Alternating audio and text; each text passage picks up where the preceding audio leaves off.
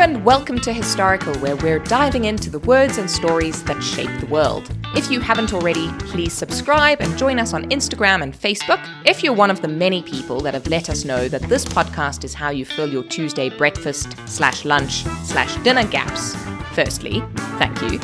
And secondly, now is the moment to push your plate away, because this episode might not pair well with a meal. We're going to start with our very first disclaimer, because today's topic might get as close to topical with a capital T as a comedy history podcast can go. So before anyone gets excited, upset, or any other feeling with symptoms that include elevated heart rate and a strong desire to tweet, we are 100% absolutely definitely not going to talk about the COVID vaccine. In about 45 years, if we're still going, we might circle back, but to paraphrase Tolkien, today is not that day.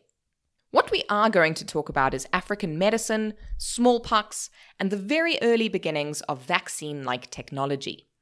I sincerely hope that nobody in today's audience has ever suffered with smallpox, but it's not impossible that some of you may have encountered it in some way.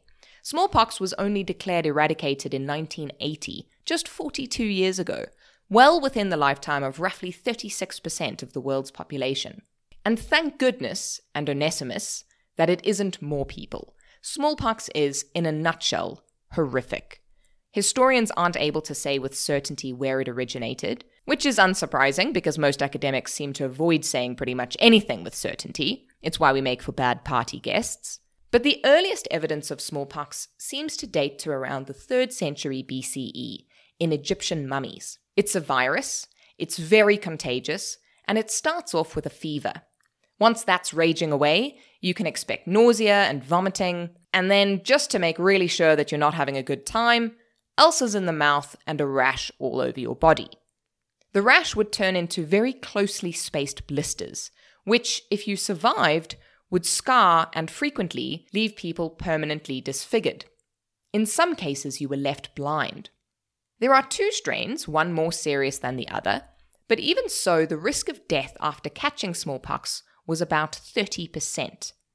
In the last 100 years that it was around, smallpox may have killed an estimated 500 million people. To put that into perspective, that's about the entire population of the European Union before Britain decided to go play alone in a corner. It's a lot of people. So with all those numbers floating around, it shouldn't be a surprise to learn that many places around the world developed ways of trying to solve the problem. And that's where Onesimus comes in. Onesimus was a slave in Boston in the early 1700s. Not much is known about his life prior to this, because he was a slave in Boston in the early 1700s. In fact, Onesimus wasn't actually his real name. The records suggest that he was given as a gift to a Puritan minister by his congregation. The minister's name was Cotton Mather, and he did some interesting scientific work during his lifetime, but is mainly remembered badly for defending the Salem witch trials. It was he who gave Onesimus his new name, which is unfortunately the only one still remembered in the history books. Apparently, Mather noticed that Onesimus was a highly intelligent individual and took him into his household to give him an education in reading and writing in English. Literacy at this time was often associated closely with religion, so we can guess that he probably spent a great deal of time being taught to read the Bible. Much to Mather's disappointment, he never converted to Christianity, or, frankly, expressed any interest in doing so. What he did express interest in was medicine. Sometime around 1716, Mather reported in a letter that Onesimus had explained to him the way that his society had been inoculated against smallpox. We think that Onesimus was from the Ghana region, but there are reports of similar practices from all over the world, including multiple parts of Africa, Asia, and India. Basically, they would take some infected liquid, usually pus, from an infected person, and then rub it into a small cut made in the arm of a healthy person. As Mather described in his letter, people take juice of smallpox and cut the skin and put in a drop. Juice of smallpox is probably not something you want to try in place of your morning coffee, or ever, frankly. But administered like this, it was very effective. The healthy person would develop a mild version of the disease under the supervision of a doctor, and then usually make a complete recovery, with the not inconsequential bonus that they were then immune from the disease. This method of inoculation is called variolation. It wasn't without risk. There was, of course, the danger that the patient would get a little too sick, and it wasn't as sterile as a modern-day vaccine. Mind you, not much about the 18th century was as sterile as a modern-day vaccine. There was also the possibility that the inoculated person, while they were ill and recovering, would spread the disease to those who weren't inoculated, because of course they became carriers for a brief time. But generally speaking, it was considered relatively safe, and certainly far safer than the 30% chance of kicking the bucket, which you took if you actually caught smallpox without meaning to. Exactly how the diaspora of far-flung societies came upon this knowledge is, unfortunately, mostly lost. But we can take an educated guess. Edward Jenner, for example, did some very important work on the smallpox vaccine almost a century later. At one point in his research, he noted down that milkmaids were generally considered to be immune to smallpox. What they did get quite often was cowpox, which is a disease that can jump quite easily from species to species. These poor milkmaids would get blisters all over their hands from coming into contact with the udders of affected cows. If that sounds like a fairly dreadful way to spend a morning, I completely agree. But cowpox is far less serious than smallpox, so painful hands was probably a fair trade-off for immunity. Whilst Jenner seems to have been the first to make the cowpox-smallpox leap, which sounds like a dance move dads might do at discos, we can imagine that Jenner's observations of trends within communities is not dissimilar to how communities all over the world figured out the variolation method.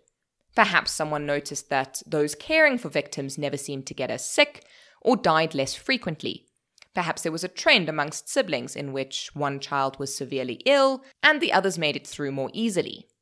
There are probably thousands of different versions of this tale, most of which we will probably never know.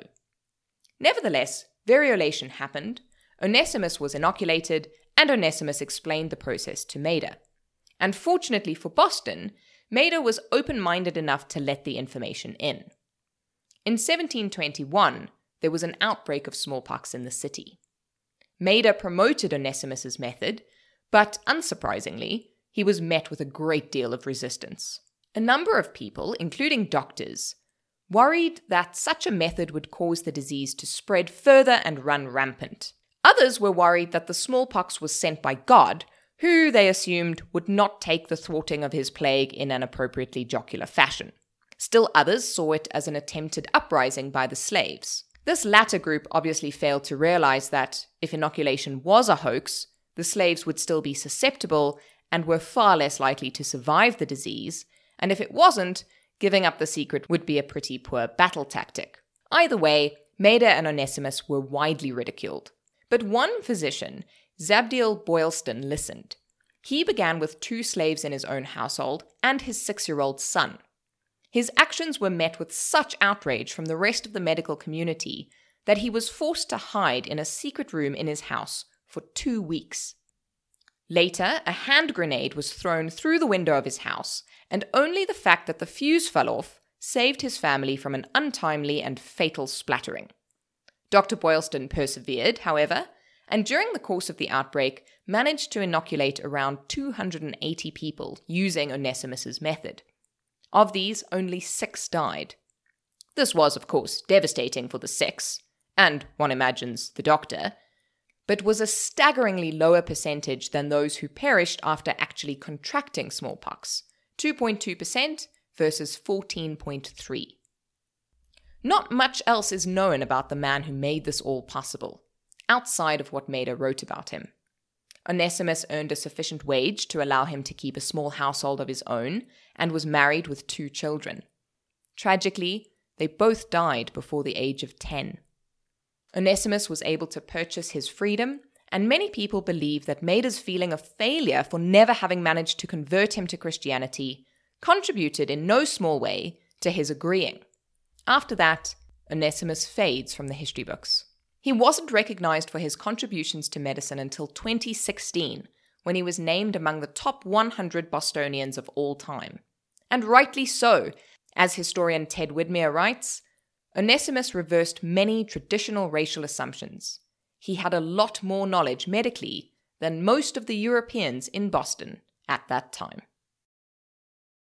Thank you for joining this episode of Historical. If you enjoyed yourself, please head over to your streaming platform of choice, subscribe so that you never miss another episode, and leave us a rating and review so that we can continue to tell cool stories. You can also come and find us on Instagram and Twitter at historical_podcast, and join the Facebook group, which is an excellent place to tell us which words you'd like to hear next.